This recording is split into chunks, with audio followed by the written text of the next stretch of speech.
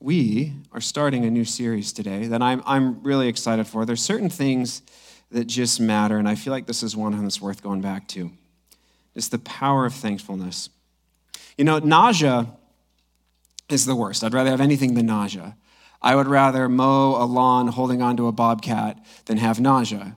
It's the most, for me, it is, the stomach flu is the most unbelievable hell that you can be into. And it settles in with us. We first greet it with denial. Like, no, this isn't the stomach flu or gastroenteritis if you're feeling technical today. We think, no, maybe I'm tired, had too much coffee. It's nothing, it'll go. And it gets worse and worse. Like, no, it can't be. And when it hits, you're then left asking the two thoughts of gastroenteritis. How long is it going to last and how bad is it going to get? And you watch your family, they come and go. They're in their shoes, which you are not in. They got coats on, they're out doing all kinds of errands and things, and you think, how dare they? I can't imagine. It's just like this unimaginable, like you can't think about what was life like when I wasn't feeling this. It takes over everything. Like they're walking around the house, they're picking things up, and you think, how? It's not fair. And it's like you can't even imagine in your own head, like what did I feel like when I didn't feel this way, when I wasn't in such an awesome and fresh hell as this? I often find I think one thing over and over again when everything is hard. Walking to the kitchen's hard. Getting up, adjusting on the couch is hard. One time I was sick as a kid, and I was on the couch, and there was a DVD menu playing that was really loud and gaudy, and it was like every 15 seconds it's going over and over again. I was too sick to go like this and grab the remote, so for 3 hours I just laid there and just watched it over and over again. Everything's hard. And when I'm in that state, I often think, I never knew how good I had it. I never knew how good it was to just get up and just feel good in your stomach. It's a miraculous thing. I don't appreciate how good things are until they're often taken away from me. And what if there's more than just the stomach flu?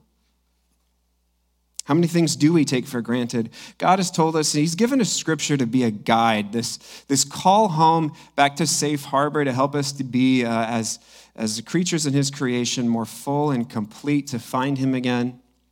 And one of the most repeated things that comes up in scripture is the power of gratitude, of being a person of great gratitude and thankfulness. A major spiritual discipline in the Christian life is to develop an attitude and a response that is gracious, grateful, full of gratitude.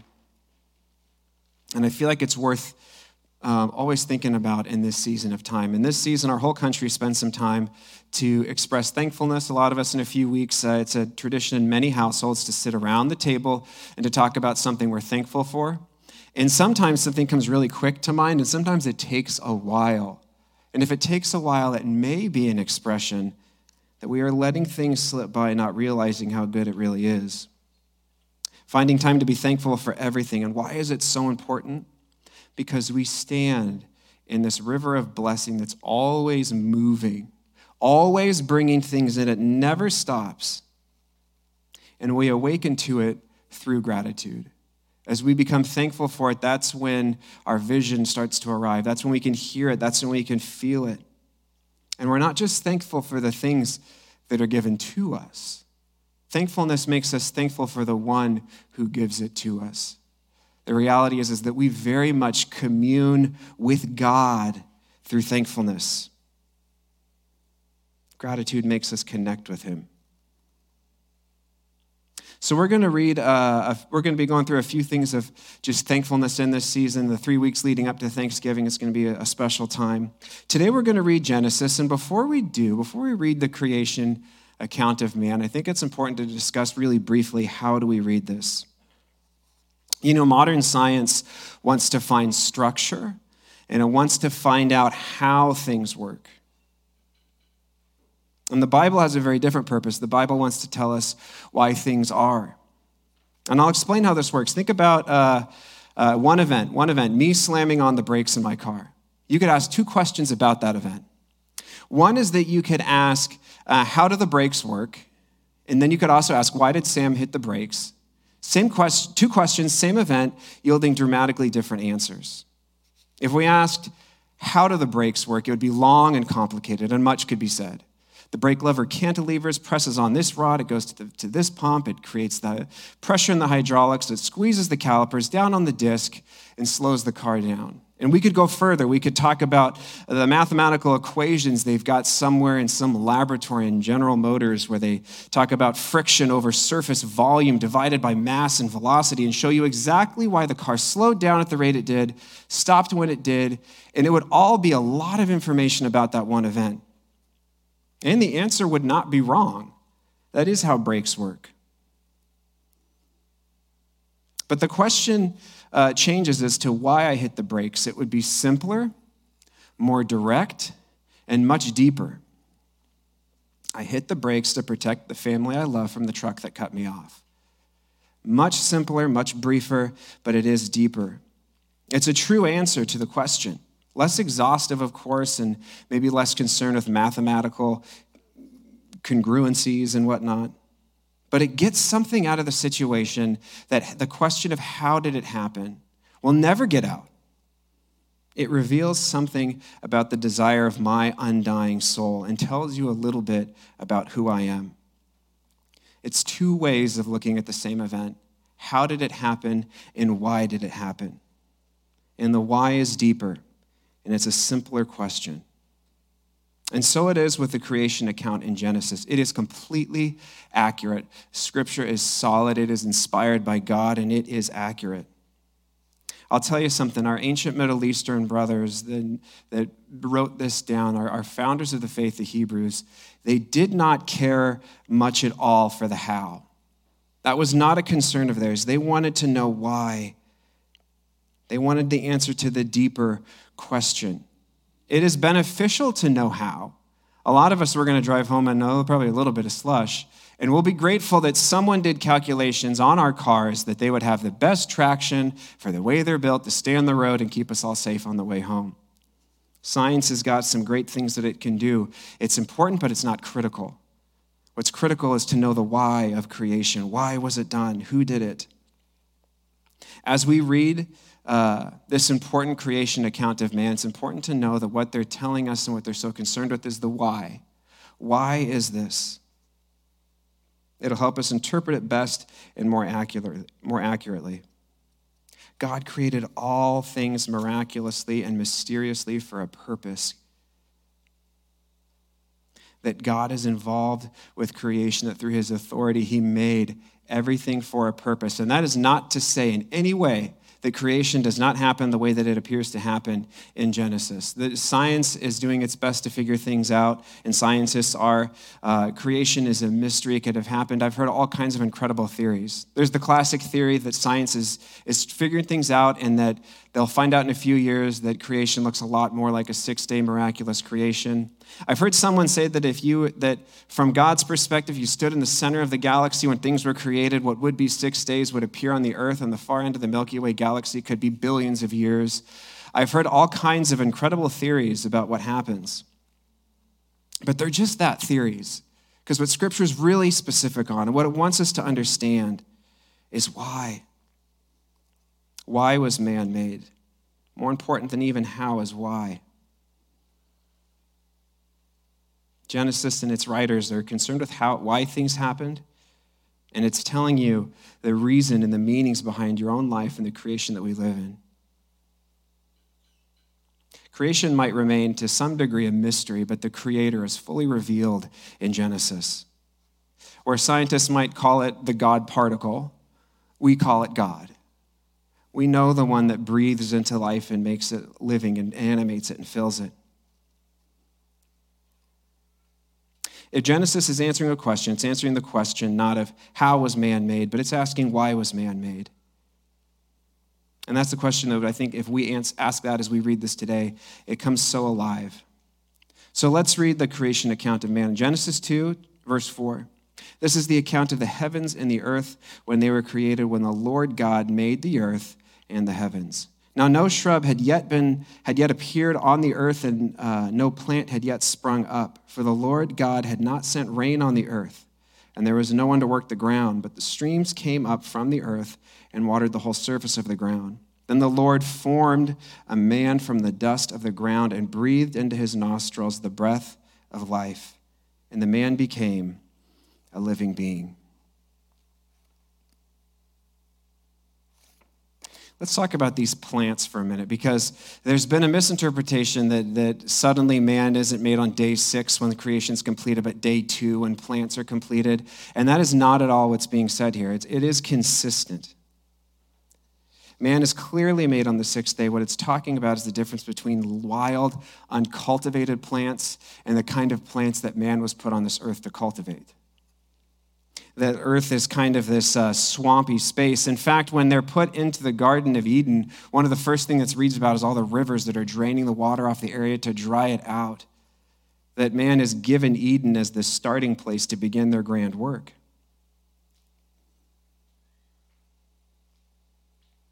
This is talking about the earth being wild and man's place in it.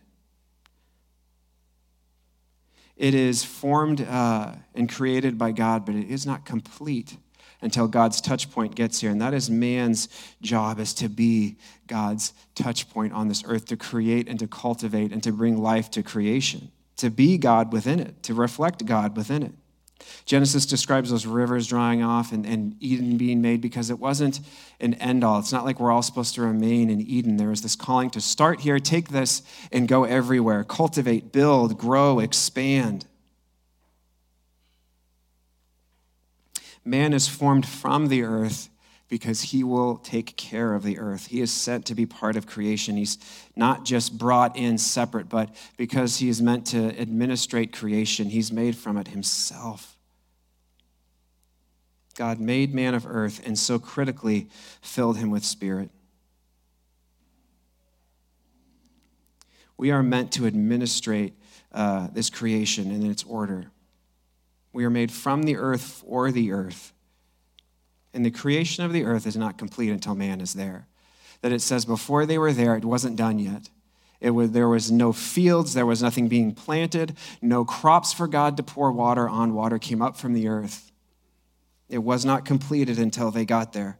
Our place in this created order is critical. One of the most important things to hang on to, that a lifeless scientific interpretation would take from us, is that we don't have a purpose or a meaning. But this whole universe is not complete until day 6 when we arrive. This breath of life is something amazing. Ruha is the word that's used, and it's one of those, I forget, anybody know, what's the name of a word that sounds like the thing it is? Is that what it is? What? Did you say synonym? That's like 2 words of the same meaning, right? Oh no, none of us are English majors. There's a term for it. What was it?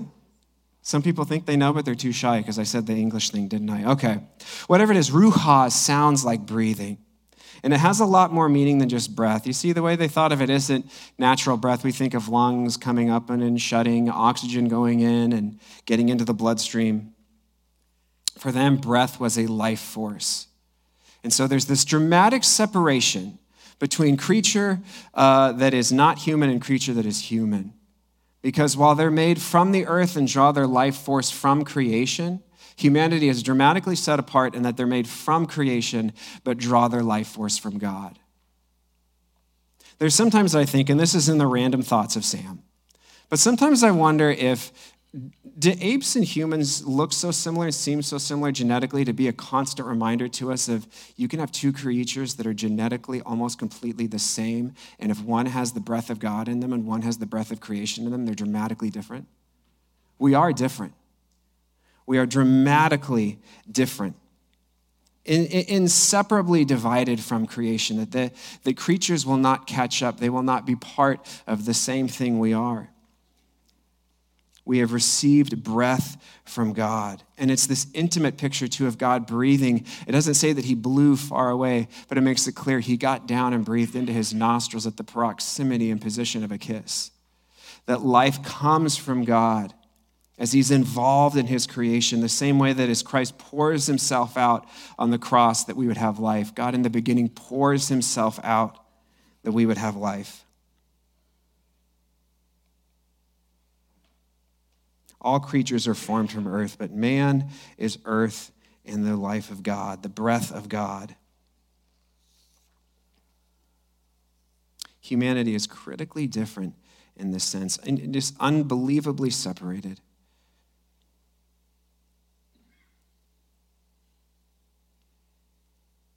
It's the Ruha that makes us different. When we draw a breath, it comes down to this constant reminder every 6 seconds, I was given life by God. My spirit is muddled with a divine awakening all the time within me.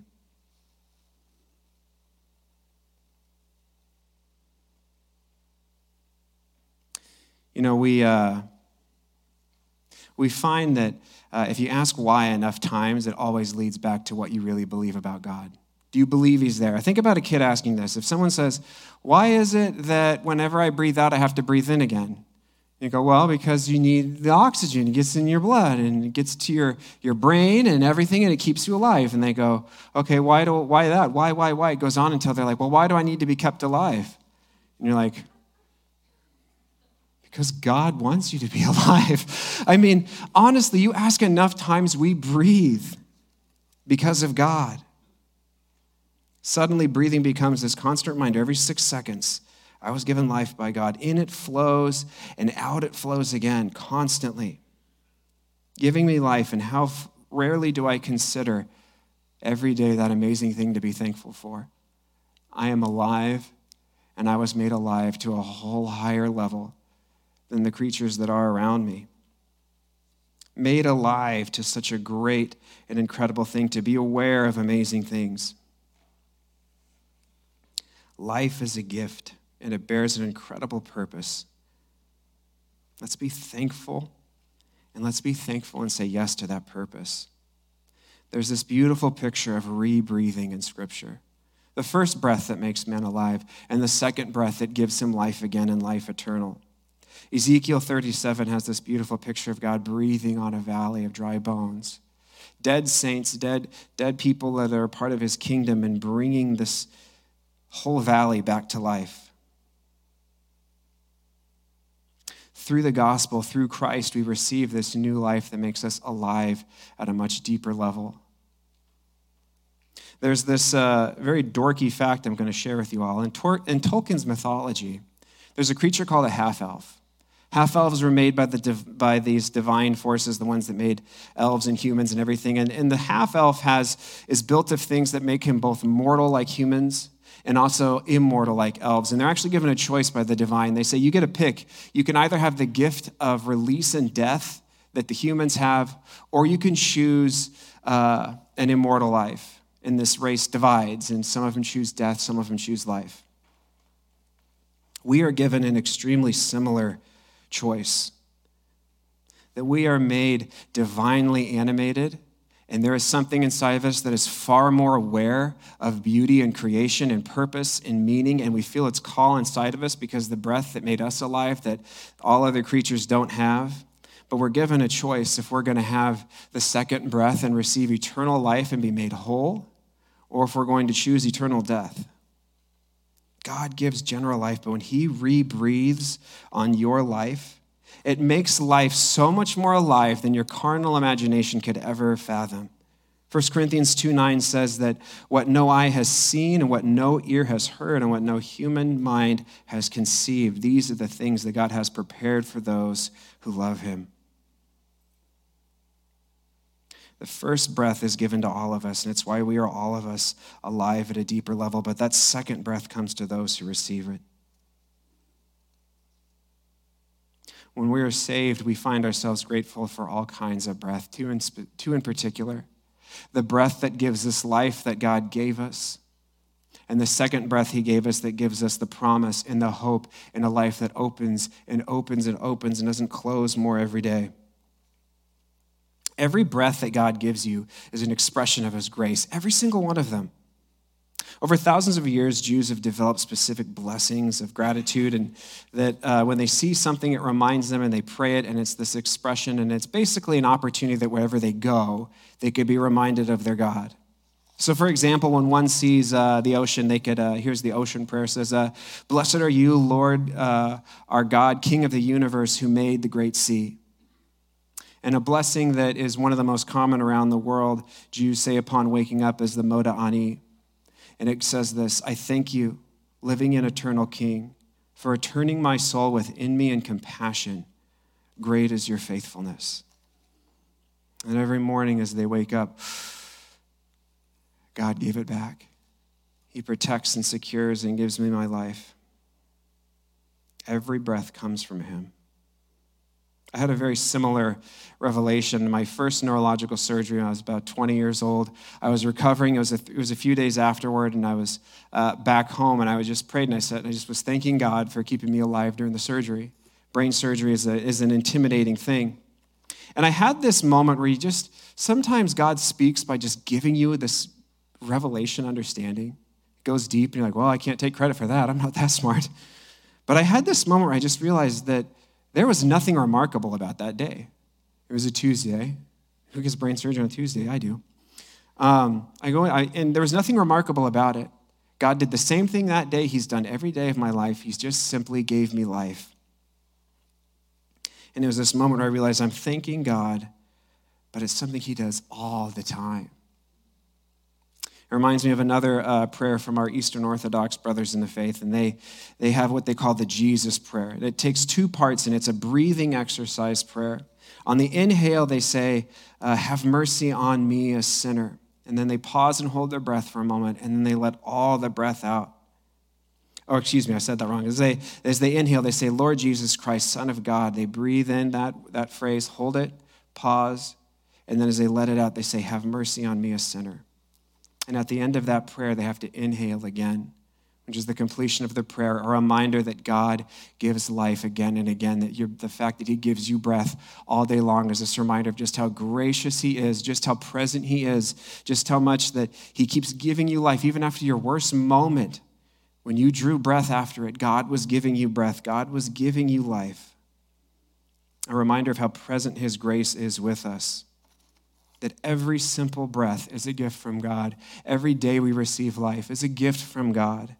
And this greater life we receive from his second breath is an incredible gift to be thankful for. The point of this is that I would hope we could all find rhythms, things in life, those little moments that can remind us to be grateful for the simple living, daily living, to not take it for granted, to not forget about it the same way we forget about how good you all feel right now that you don't have a bellyache. Like, I'm serious right now. Think about how good that feels. Think about if you were nauseous. You're about to throw up. Sweat's coming down, the pre-throw up sweat. You got that? You don't have it right now, do you? That's a pretty awesome feeling. And maybe you didn't realize how great that was till I told you. But it is a great feeling. Can we be grateful for just simple living in the same way that God gives us life? The fact that we're drawing breath doesn't mean we're living for nothing. It means we're living for a purpose. Purpose is imparted in creation. The way God wants you to know how you are made isn't to tell you how, but to tell you why, because the most important thing for you to know is that you have a purpose, and every moment you breathe is a reflection that you have that purpose, that you are kept alive for the things God has for you.